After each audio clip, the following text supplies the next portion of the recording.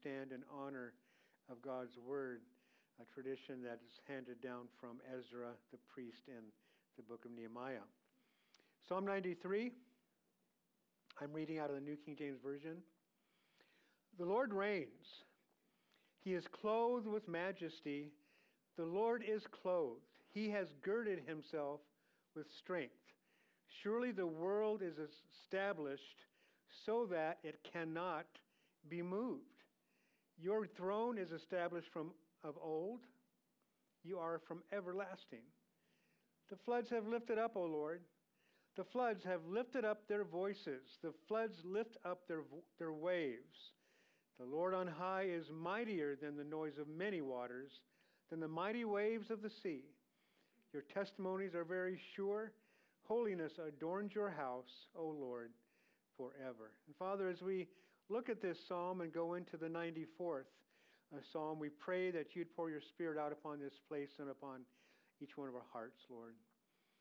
Might he be our teacher tonight? Might it be words of encouragement and exhortation that come from him? Lord, might we learn things that you would have us learn, that God, not learning just for the sake of having new information in our minds, but learning for the sake of becoming more like you, of pleasing you in our lives, of learning how we can honor you in our lives through applying these truths that we learn, these truths that we see to our lives. So God, have your way. Be honored and glorified in this place and in each one of our hearts, we pray, and we ask it in Jesus' name. Amen. You guys may be seated.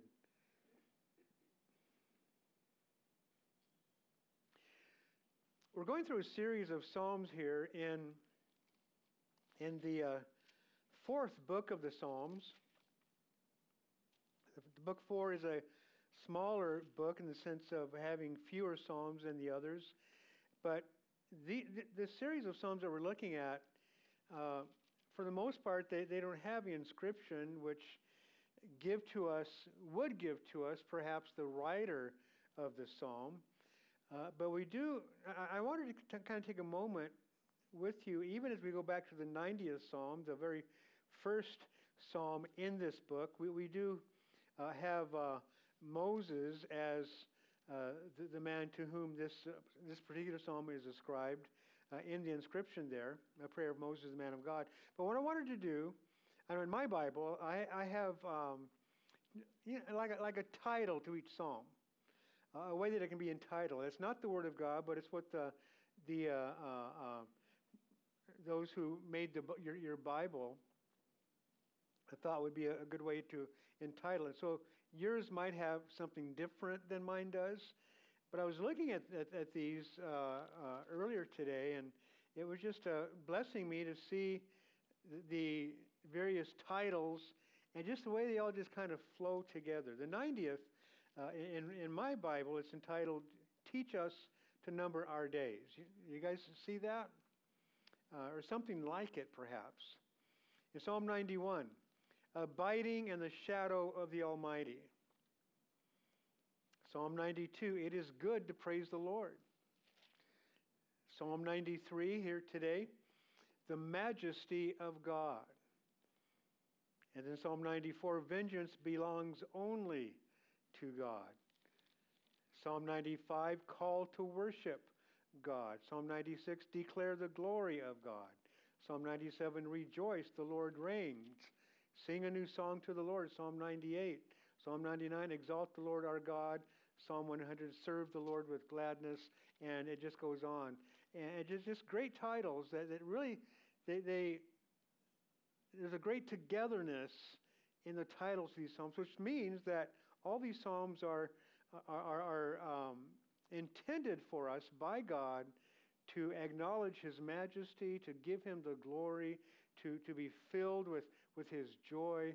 You know, I mean, these things are things that are just very important for us. I just thought it was a cool thing to notice that. I just wanted to bring that to your attention.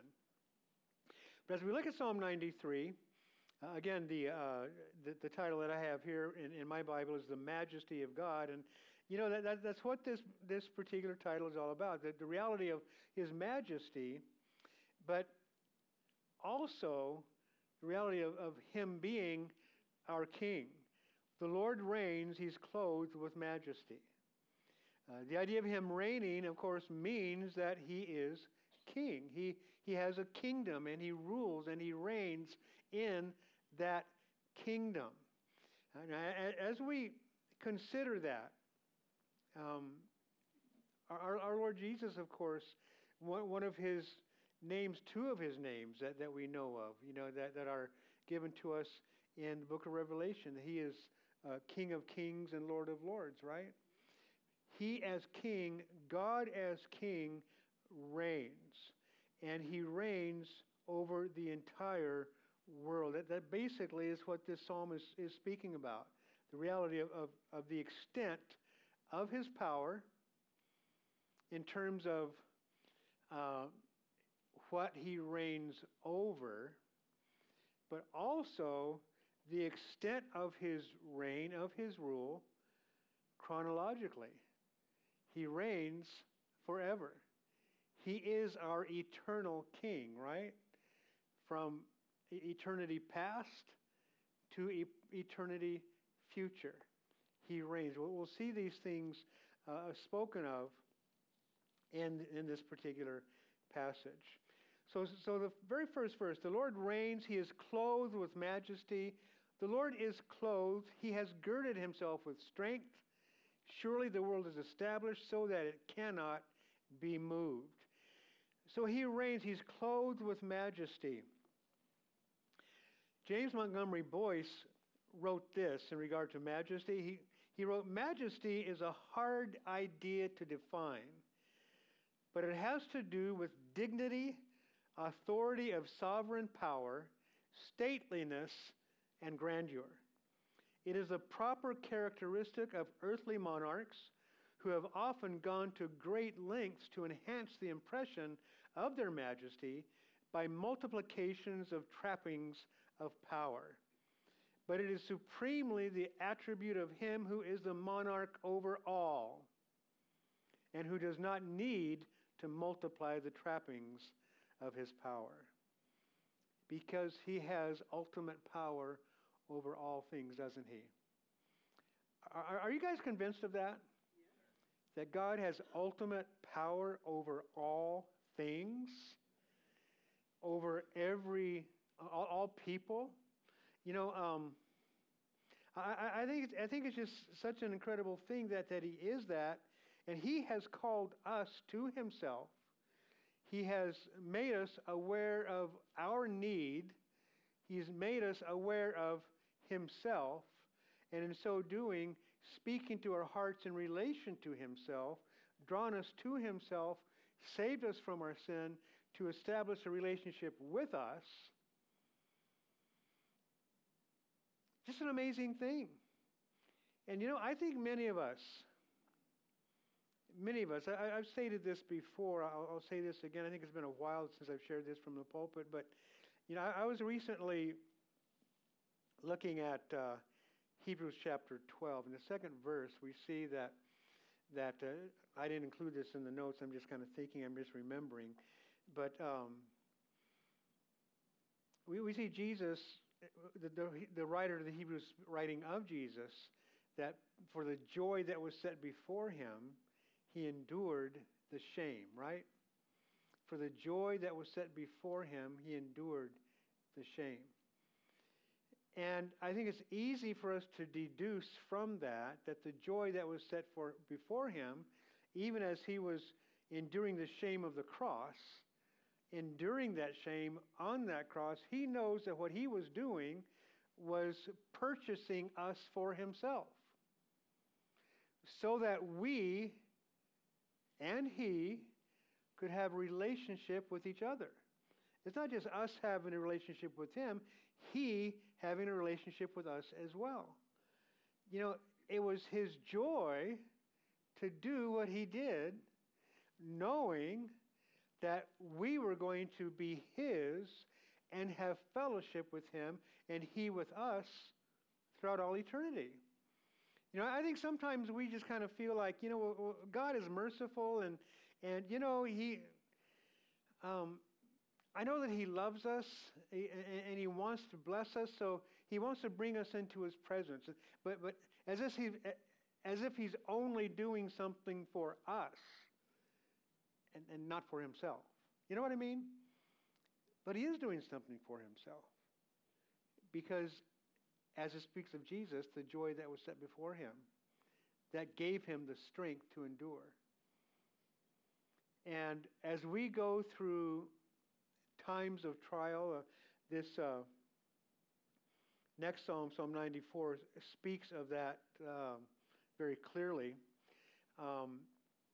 But actually, no, it's the remainder of this particular psalm, excuse me. Picking up in verse 3. As we begin to speak about the floods, those are the hard things of life, the difficulties of life, and so forth. But as we go through our own difficulties, we go through our own trials, we go through our own heartache, our pains, and so forth, as Jesus promised, in the world you will have tribulations, but be of good cheer, I have overcome the world. As we experience those particular trials, you see, there is also a joy that is set before us as well, isn't there? As we look ahead to what some would call the afterlife.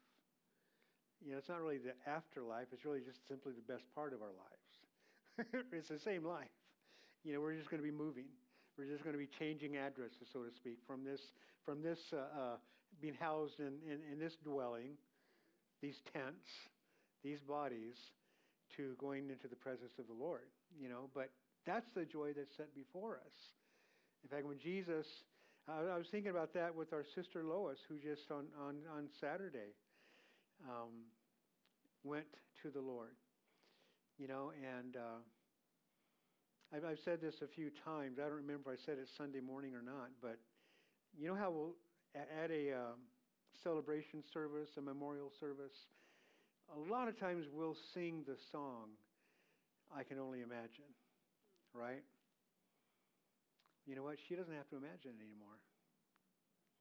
And for any of us who enter into God's presence and Jesus looks into our face, and I just kind of see Jesus just grabbing me by the face and looking into my eyes and saying, well done, good and faithful servant. And then He's going to close it by saying, enter into the what?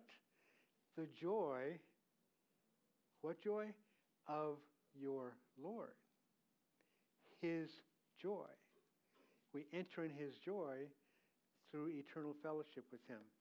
So that's just so intriguing to me, and I think it's just a wonderful thing to picture in our own hearts and minds, the reality of that. That's what's before us. And so our King reigns to bring that as a possibility for us. And not just a possibility, but as truth for us, for those of us who have acknowledged our need for Him and accepted Christ as our Savior and serving Him, loving Him. But He's clothed, as we see, with majesty here in the first verse. He is also clothed with strength. And then we see the writer writing, surely the world is established so that it cannot be moved.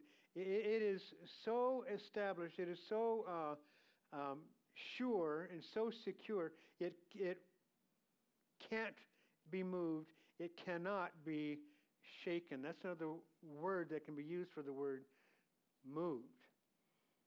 You ladies are going to be hearing more about that particular thing this Saturday at the conference, Unshaken, right? It's because of what God has done.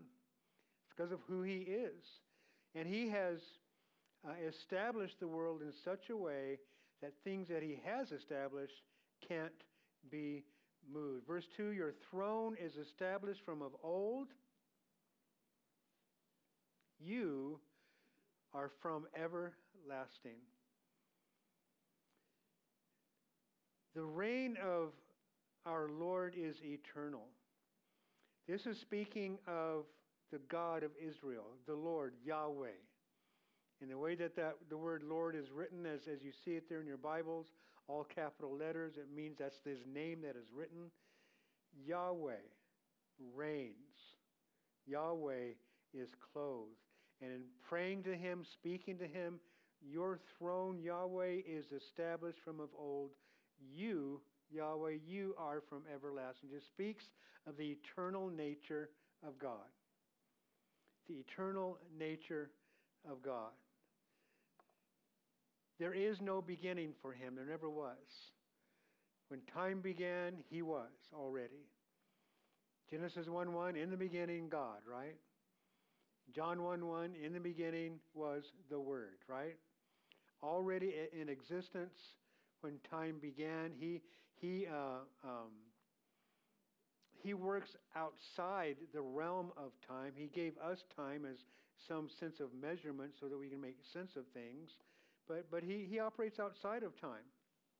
Psalm 90, verse 2, we looked at this just a few weeks ago.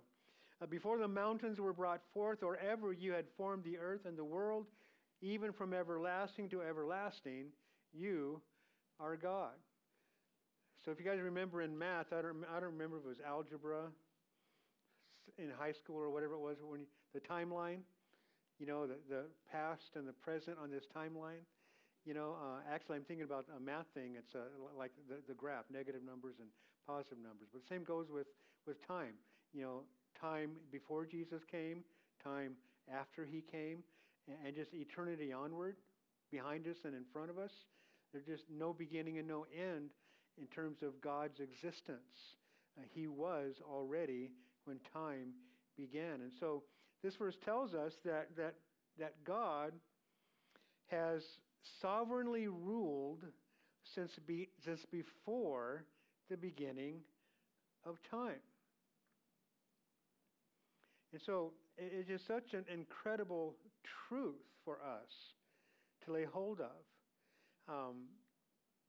Let's look at verses 3 and 4. We'll talk about some things that are related to that truth. The floods have lifted us up, O Lord. The floods have lifted up their voice. The floods lift up their waves. The Lord on high is mightier than the noise of many waters, than the mighty waves of the sea. The writer says that the floods have lifted up. These floods have come. The floods have arrived. These floods in reference to, of course, the various difficulties, the various trials and tribulations, the various afflictions that we may go through. And really the writer of the psalm, it could be David, or one of his, somebody that was one of his worship leaders perhaps, writing this. But even with the idea of floods, a number of times in the scriptures we see the idea of attacks by the enemy, invasions by invading armies, referred to as floods. And for us today, it's not so much that, but just the idea of trouble in life. The storms of life, right? That's how we can picture those things. But we certainly are familiar with the idea of flooding in a physical sense. This past winter was an interesting one for us, wasn't it? So much rain in our state, and I was reading on that earlier. I wanted to just kind of look it up a bit, and during the months of December and January, there were 22 people who died in our state through the floods that took place because of the rains. And there's going to be more flooding taking place as all that snow melts. That's on the Sierra Mountains even now. I don't know if you caught the news, but if you're planning a trip to Yosemite, don't go for a while. Maybe mid to late summer, because they're already closing campgrounds because the Merced River is above flood stage, and they expect it to rise. And they're not quite sure how long that's going to last. And so it's kind of a day-to-day thing, but because of it's been hot up in central, up in Northern California, and the snow is melting, but more floods are coming. But we know the dangers of floods. We know how powerful and forceful a huge body of water moving downhill and into the valley can be. We know how dangerous a hurricane can be, as it brings the water from the ocean and then all the water from the rain itself on shore. Every summer, we're going to see it again this next summer, along the Gulf Coast, there are going to be hurricanes that bring damage. And, most likely, we always hear that there are a few people who die from those floods that take place. And there are a number of people from our church back in 2005. Remember Hurricane Katrina? We sent a few teams of people back to Mississippi to help with the rebuilding and just helping people, feeding them and so forth as they're in these encampments because they can't stay in their homes because they're all flooded out. And some of the people were going into the homes and mucking them out, getting rid of all the mud so to prepare them to be restored and so forth. And it's crazy what water can do. And so that's why the word floods is used in the scriptures to depict troubles in life. Because our enemy, our adversary, the devil, he attacks in such ways that obviously he can do a great deal of harm. But we see here, as we see verse 4, we saw verse 3, the floods have come. We see the reality of them. But we see verse 4, the Lord on high is mightier than the noise of many waters. Mightier than the noise of many waters. Isaiah 43, verse 1b through 3a. God says, "Fear not, for I have redeemed you. I've called you by your name. You are mine." Don't you love that? You are mine. You guys realize you belong to Him tonight? You are His. Our God says, "You are mine. When you pass through the waters, I will be with you, and through the rivers they shall not overflow you. When you walk through the fire, you shall not be burned, nor shall the flame scorch you. For I am the Lord your God, the Holy One of Israel, your Savior." It's such a beautiful, beautiful passage. And what the Lord is telling us is that it's not that the floods won't come. It's not that the waters won't get high. It's not that the storms won't be with us. It's not that fires don't come. They do. But God protects us from them. Now, He's speaking in a spiritual sense here. In a spiritual sense. Homes are destroyed. Lives are disrupted. But for the one who has his or her faith in Christ, who can say that Jesus is my anchor, will be okay. Will be okay. In Matthew 7, verses 24 to 27, these are the final words of Jesus in His Sermon on the Mount. Listen to this. "Therefore, whoever hears these sayings of mine," what sayings of His? All that He said during this sermon, from chapter 5 on to this time,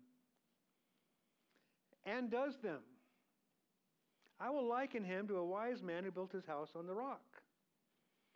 And the rain descended, the floods came, and the winds blew and beat on that house, and it did not fall, for it was founded on the rock. But everyone who hears these sayings of mine and does not do them will be like a foolish man who built his house on the sand. And the rain descended, the floods came, and the winds blew and beat on that house, and it fell, and great was its fall." I want to point out to you once again that even though we see in the Scriptures that God is spoken of as our rock, here in the context of this parable that Jesus speaks,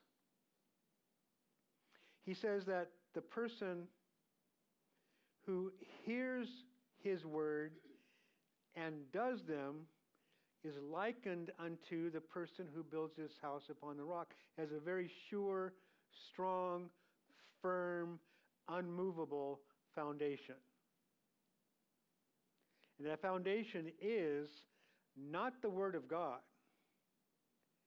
The foundation is obedience to the Word of God. The foundation is doing the Word of God. Because notice here in verse 26, but everyone who hears these sayings of mine and does not do them will be like a foolish man who built his house on the sand. He's got the same word. He hears the same sayings. He just simply doesn't obey them. And living a life of obedience to the word, a life of obedience to God, puts us in a safe place. Puts us in a safe place. God protects us. So whenever the Lord tells us, thou shalt not, let's understand that he's telling us that because he wants to protect us. He wants us to be safe from harm. Well, finishing verse 27, and the rain descended, the floods came, the winds blew and beat on that house, and it fell. Great was its fall. One of the things that the writer could have been doing is very, very well. I kind of alluded to this earlier. But he could have been writing of the reality of invading armies coming into Israel from the outside, whomever it would have been. Israel was surrounded by enemies, so it could have happened at any time from any place, really. But that's very well what could have taken place. But Yahweh is mightier. The Lord on high is mightier. F.B. Meyer wrote this. He wrote, he sits as king, higher than the spray is tossed, deeper than the fathomless depths, mightier than the strongest billow. Let him but say, peace, be still, and the greatest storm that ever swept the waves with wild fury sinks into the tranquil sleep of childhood. As we see Jesus on a couple of occasions crossing the Sea of Galilee, the storm raging, the wind blowing, the waves rising, the apostles bailing water out of the boat, saying, like as in Mark chapter 4, Lord, don't you care that we're dying here? And he said, where's your faith?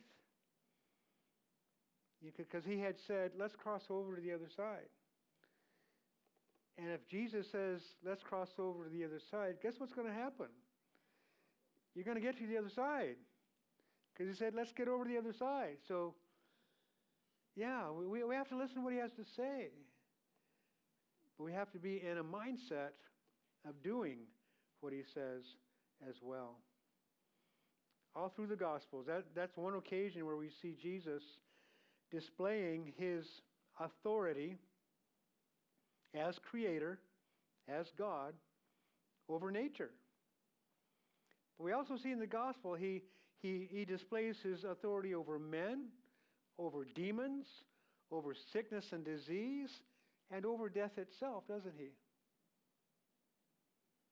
Now, the God we serve has that kind of authority. And he loves you. He's filled with all wisdom and knowledge and, of course, power and might. He has compassion upon you. He wants to bring blessing into your life. But he knows that the greatest blessing, and again, we were just saying it this evening, just desiring Jesus himself, he knows that he himself is the greatest blessing anybody could receive. Because as the God for whom nothing is impossible, who loves us so much, has authority over all things that can bring some sense of difficulty to our lives, he has authority over it. I think we ought to feel pretty safe. We should feel pretty secure. It doesn't mean we're not going to go through hard times. but it's not going to destroy you. Many of you have gone through difficult times in the past. Some of you are going through a hard time right now. I'm going through a hard time right now.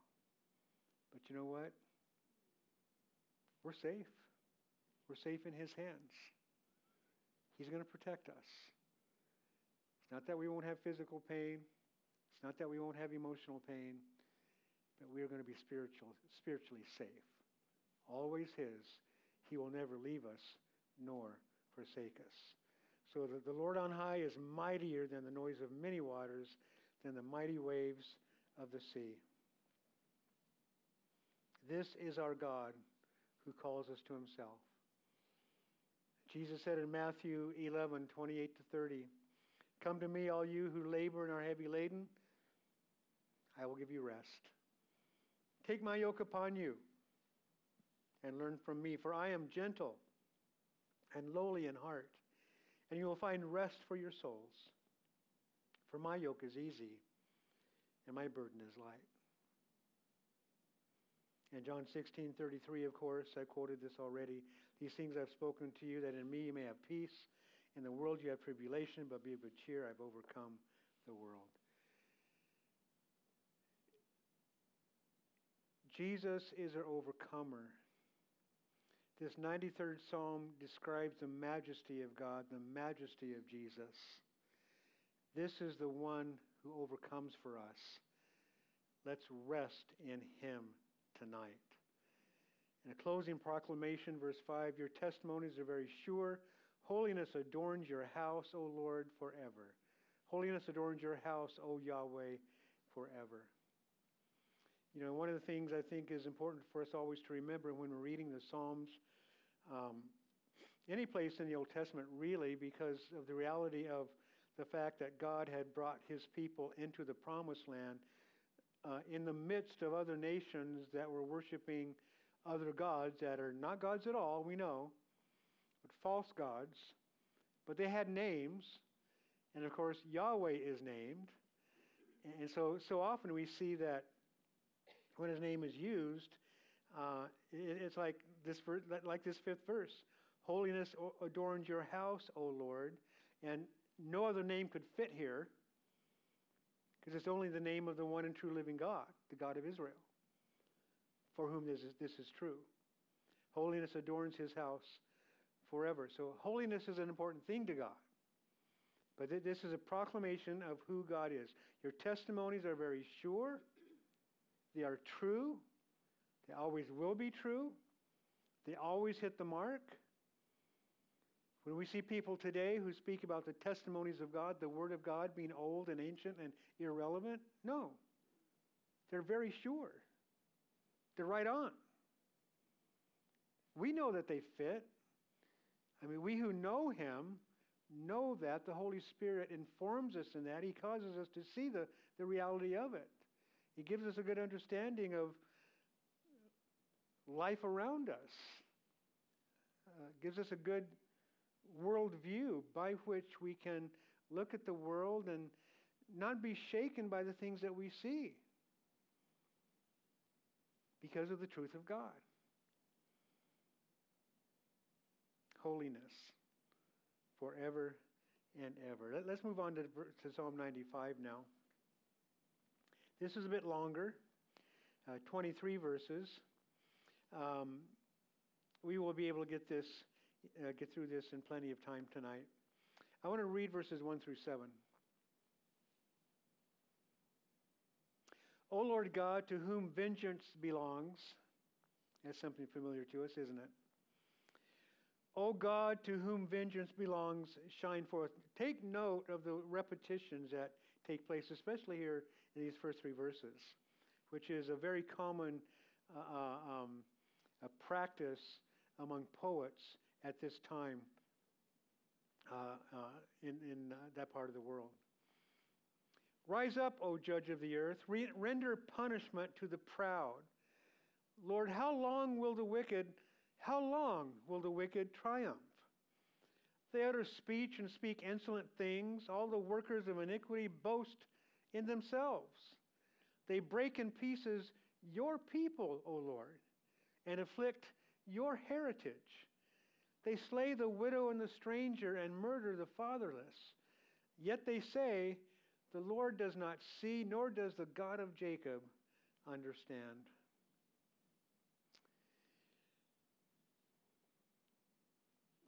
Vengeance belongs to God.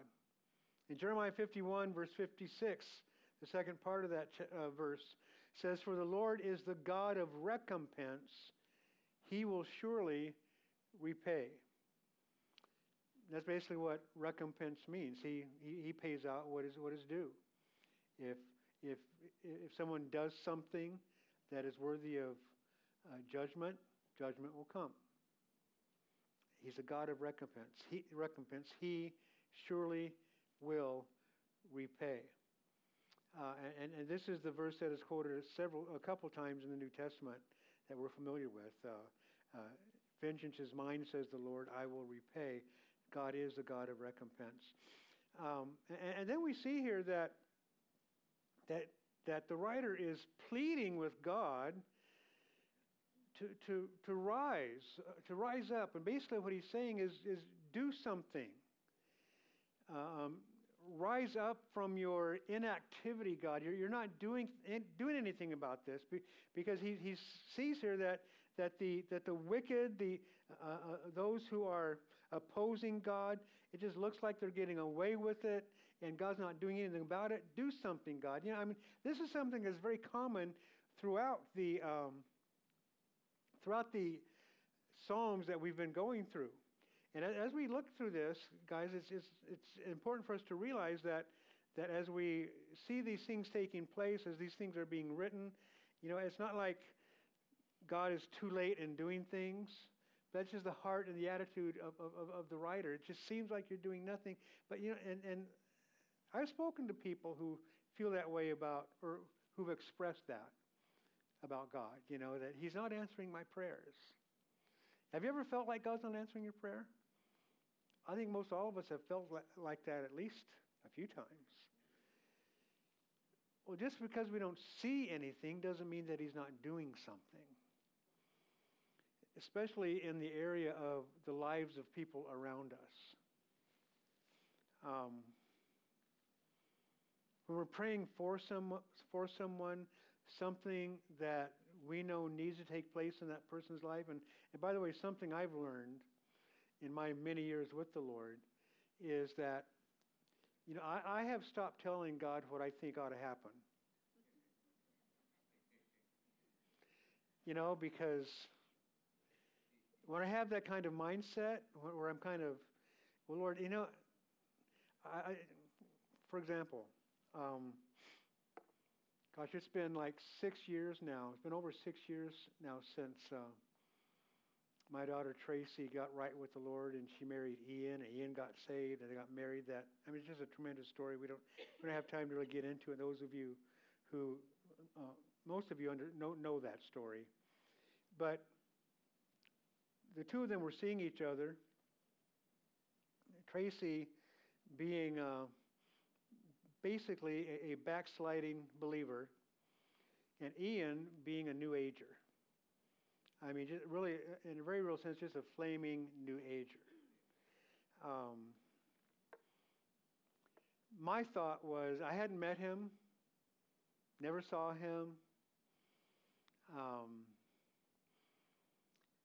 but I was thinking, Lord, my daughter does not need to be seeing this New Ager guy. He's just going to draw her further and further and further away from the Lord, from you. It's like, this is not what he needs. Get him out of her life. That was my prayer. You know how we'll do sometimes. We just tell God what He needs to do, right? And then we get word of this incredible thing, and we don't have time to tell the story, but an incredible work of God causing Ian to see the reality of who he is, and He invited him into his life. Ian gets saved. And then he's telling Tracy, we got to go visit your mom and dad. We got to go see them. Because he knows that I'm a pastor. He knows that we've been serving the Lord. He wants to come talk to us about Jesus, you know. And Tracy's kind of going, oh, I don't know if I really want to, you know, I'm not ready for this, I don't think.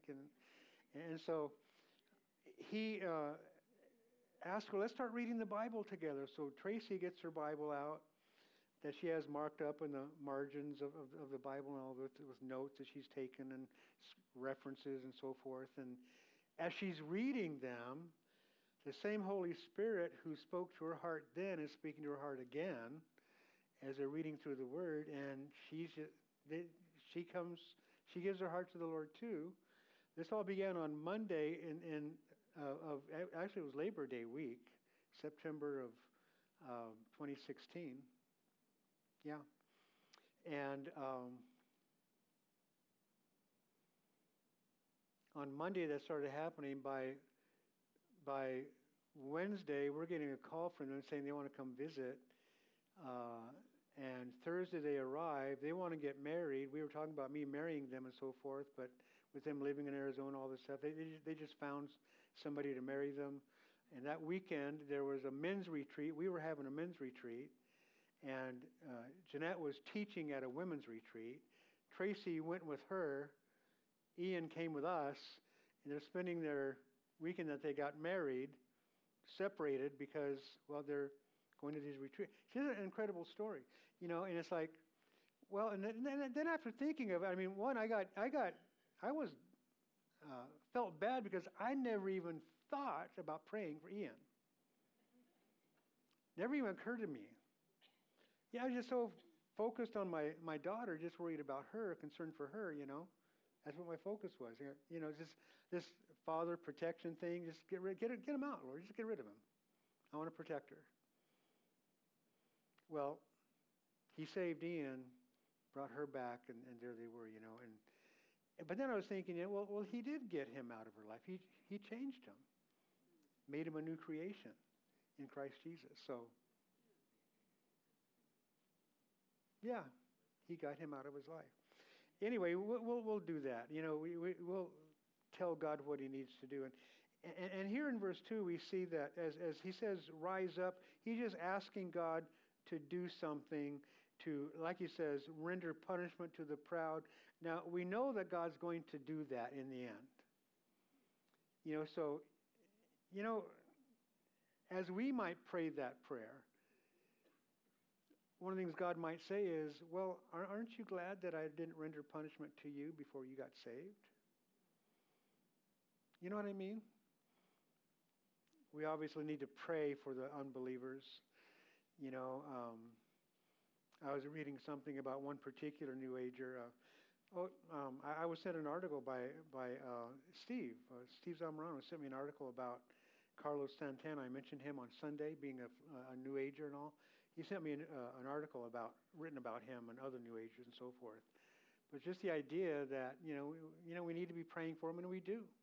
You know, these are sincere people who have a heart for people, and they're doing what they think is best for other people, in saying what they say and doing what they're doing. And you know, I mean, there's a sincerity and a kindness from their own hearts, misdirected like crazy, yes, but you know, I mean.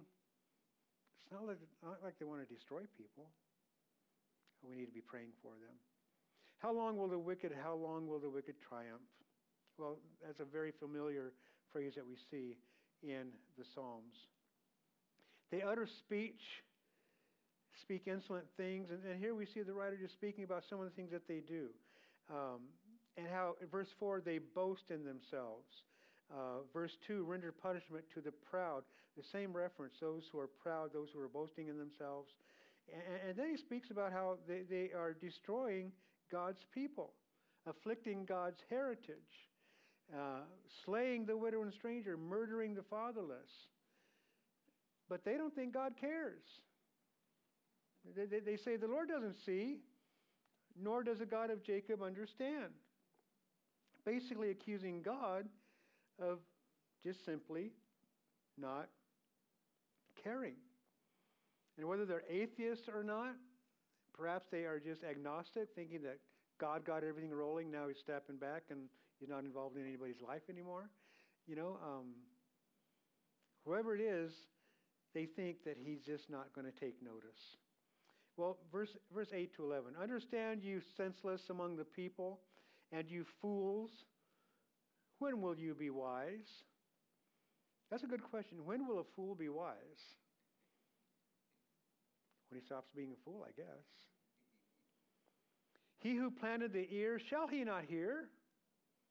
He who formed the eye, shall he not see? He who instructs the nation, shall he not correct? He who teaches man knowledge. The Lord knows the thoughts of man, that they are futile. He understands, he sees, he hears, he instructs, he does. In verse 8, understand, you senseless among the people, you fools, when will you be wise? The word senseless and the word fools in the Hebrew language, it's the same word. And the sense of that word, it really gives a sense of stupid. In fact, the NASB translates this verse, pay heed, you senseless among the people, and when will you understand, stupid ones? Now, this is one word that's in the Bible that we teach our little children not to use. Right? It's good. When God uses it, it's okay. These people are just stupid. One of the things, you guys have heard me say this, just in regard to what goes on in the world around us, and everybody having their own agenda, having their own things that they want to see accomplished, and I just think that, when people get an agenda, they get stupid because they don't have, things don't make sense to them. I mean, they don't have any common sense because if they really think about this agenda they want to make happen, and the natural way things are going to progress from that point, it's like, it's just crazy. And we don't have time to go into any of those things. But that's what happens. Psalm 14:1 says, the fool has said in his heart, what? There is no God. They are corrupt. They have done abominable works. There's none who does good. And then we see in the New Testament, in relation to this 11th verse, the Lord knows the thoughts of man, that they are futile. 1 Corinthians 3:19 and 20. For the wisdom of this world is foolishness with God.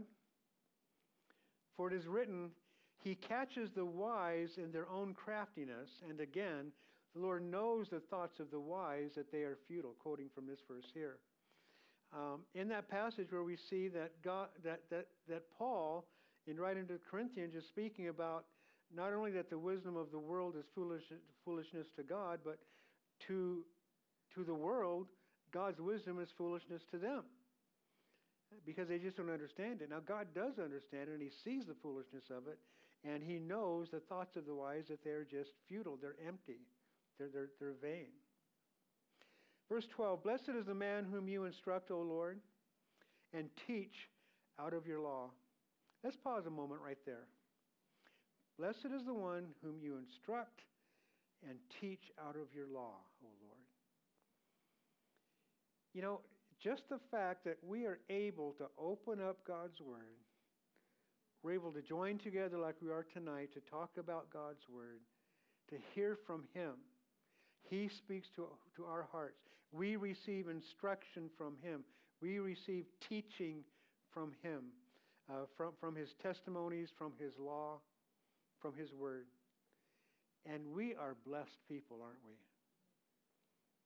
We're blessed that God has given us a desire to hear the word, to read the word, to know and understand the word. We're blessed. We're blessed that in receiving instruction, we want to know what it means, and we ask the Holy Spirit, and he teaches us. He gives us understanding. He opens the eyes of our hearts. We receive instruction. Now, if we didn't receive instruction, we would be fools. but we do, and we're blessed. Notice we're not called wise there. We're just called blessed. How blessed the people are who receive instruction from the Lord. In verse 13, that you may give him rest from the days of adversity. This is one blessing from the Word of God. Until the pit is dug for the wicked. We know that they've got an end, those who are wicked.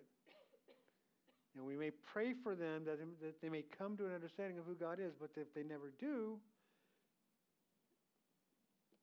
their end is not one that we would want anybody to experience.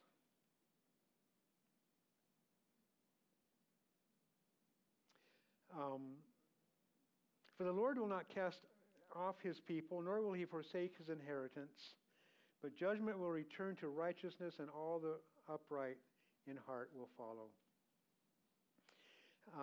This speaks of the reality that judgment is going to come.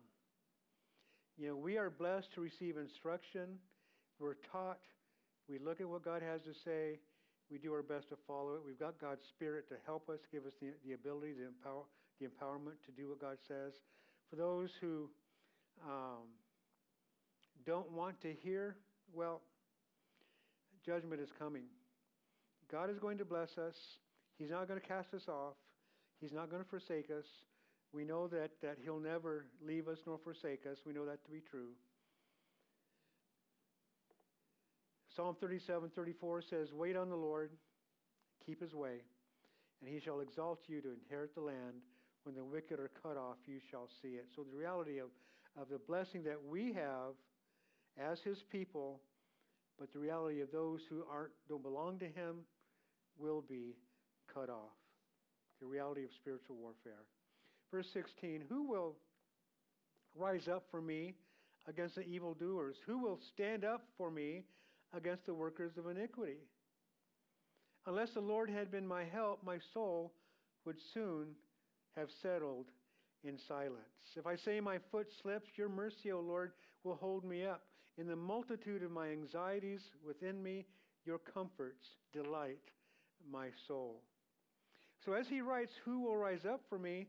He's saying that there's nobody around who will rise up, except for the fact in verse 17, unless the Lord had been my help, right?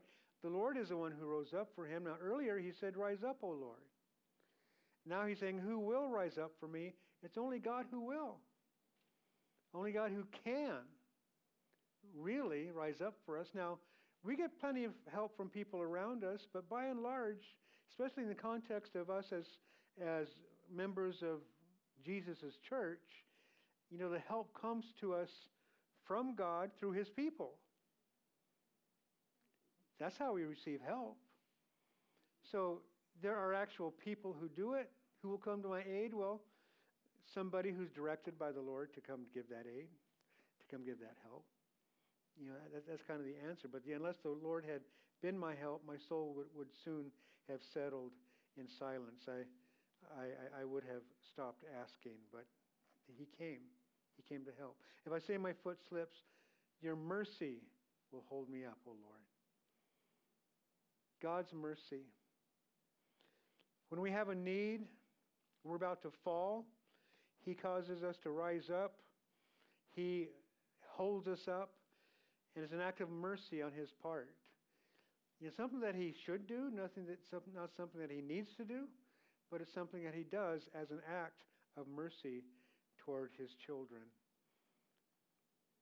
And I love verse 19. In the multitude of my anxieties within me, your comforts delight my soul. The God of all comfort. 2 Corinthians 1, verses 3 and 4. Blessed be the God and Father of our Lord Jesus Christ, the Father of mercies and God of all comfort, who comforts us in all our tribulation, that we may be able to comfort those who are in any trouble with the comfort with which we ourselves are comforted by God. Oh, it's such a truth. We go through afflictions of various kinds. We go through various kinds of pain. The Lord's with us. He brings us comfort. And now we are equipped to bring comfort to other people who are going through those same kinds of situations, because the Lord got us through it, and the Lord's going to use us to get them through it. And maybe the Lord got us through it by somebody else who had gone through the same kind of a thing previously. And that's how it works within the body of Christ. I'm spending, you guys know what's going on with me and my wife and all, and what she's going through. Pastor Chuck Woolley out in, can't think of it, out in Cathedral City. He lost his wife. She passed away. She went to be with the Lord about 4 years ago. And I'm getting with him on a monthly basis, just to talk to him. His wife Wanda, precious saint, in her final years, she had dementia. And I'm going through similar things that he went through, and he's 4 years down the road from it. And it's been a blessing for me to be able to spend time with him. I'll tell him stuff, and he knows right where I'm coming from. He understands. And, we're able to minister to each other. We truly are. But, that's my time. We have that ministry, the grief ministry. That's mine right at this point. And I've always loved Chuck, and he's always been a blessing to my life. And just recently, well, not that long ago, maybe about a year ago, we started spending time together like this. But it's been a blessing to me. But this verse is so true, and that the truth of this verse is what makes our grief ministry one that is a blessing, because people who have been through that and been comforted by God are able to comfort others as well. Let's finish off with verses 20 to 23. Shall the throne of iniquity, which devises evil by law, have fellowship with you? Speaking to God, of course. We see how you is capitalized. They gather together against the life of the righteous and condemn innocent blood. But the Lord has been my defense and my God, the rock of my refuge. He has brought on them their own iniquity and shall cut them off in their own wickedness. The Lord our God shall cut them off. So basically he's saying here that, there's just no way that any fellowship can take place between the throne of iniquity and the throne of righteousness. Really. He's talking about the king of each one of the kingdoms that we have to do with. The kingdom of this world or the kingdom of God. That's what we see right here. And in verse 22, but the Lord has been my defense. But God, right? But God. All these things are taking place, but God is my defense. God is my refuge. My God is the rock of my refuge. Excuse me. As we see these truths, guys, always lean on the Lord to be your defense. Always run to Him to be your place of safety, your hiding place, a place where you can be covered by Him. Being hidden within His pavilion. So many different ways that you can say that as we read through it read it through the Scriptures. But this is who God is. He's our defense. The wicked are going to be cut off. And I just want to challenge you guys tonight.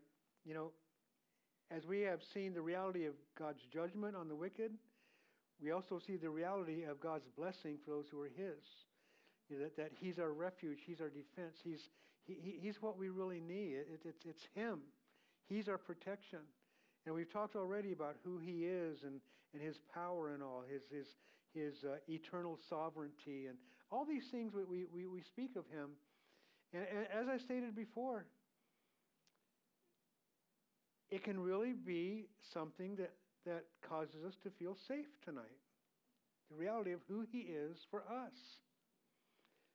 Paul wrote to the Romans in chapter 8, verse 31, if God is for us, who can be against us? Right? Does that make you feel safe? Does it? I pray so. It really should. And later on in that same passage, in verses 38 and 39, we see, for I am persuaded that neither death nor life, nor angels, nor principalities, nor powers, nor things present, nor things to come, nor height, nor depth, nor any other created thing shall be able to separate us from the love of God which is in Christ Jesus. Do you believe that? That there's nothing that this world can bring, to bring separation between you and your God? His love will endure forever for you. Nothing can separate you from the love of your God. Nothing. No created thing. Some people might say, well, we can run away from it. Well, we're a created thing. No created thing can do that. That's my case. I feel safe with him. He's my protector, my defense, my rock, my refuge, my hiding place, my place of safety. I pray that he's that place for all of us, every one of us, because, we may be going through a trial right now, and we'll get through it, but there's going to be another one coming.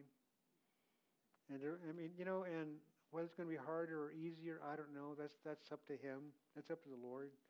He knows. He knows us. He knows how best to conform us to the image of his Son. That's really what this is all about. Us becoming more and more Christ-like. That we can bring him honor and glory through the way that we live our lives, the way that we live our lives. But guys, let's hang on to these truths of who God is, who Jesus is. He'll never leave you nor forsake you. He is your defense. He is your refuge. Let's make sure that we hide ourselves in him. And Father, give us the strength and wisdom and knowledge to do that.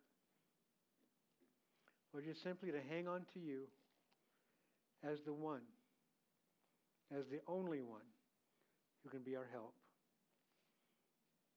Unless you had been our help, we would have been lost, Lord. But you are our help. You've done so much for us and will continue to do it. You'll never leave us, God. Thank you for that truth. And each one of us who are going through a trial right now, Lord, we just thank you that you have made yourself available to us.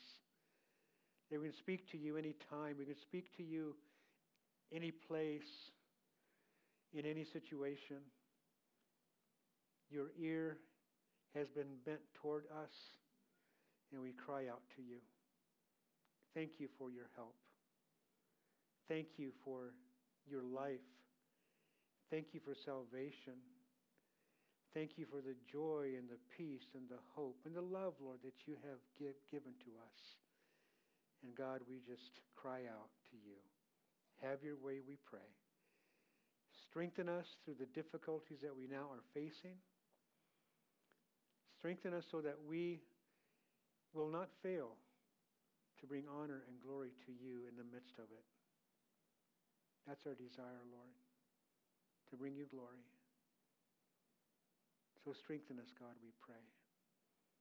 Lord, we look forward to that time ahead of us when you will look into our eyes and tell us, well done, my good and faithful servant.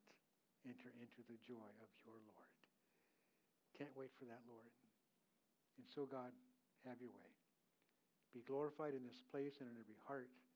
We ask it in Jesus' name. Amen. Let's all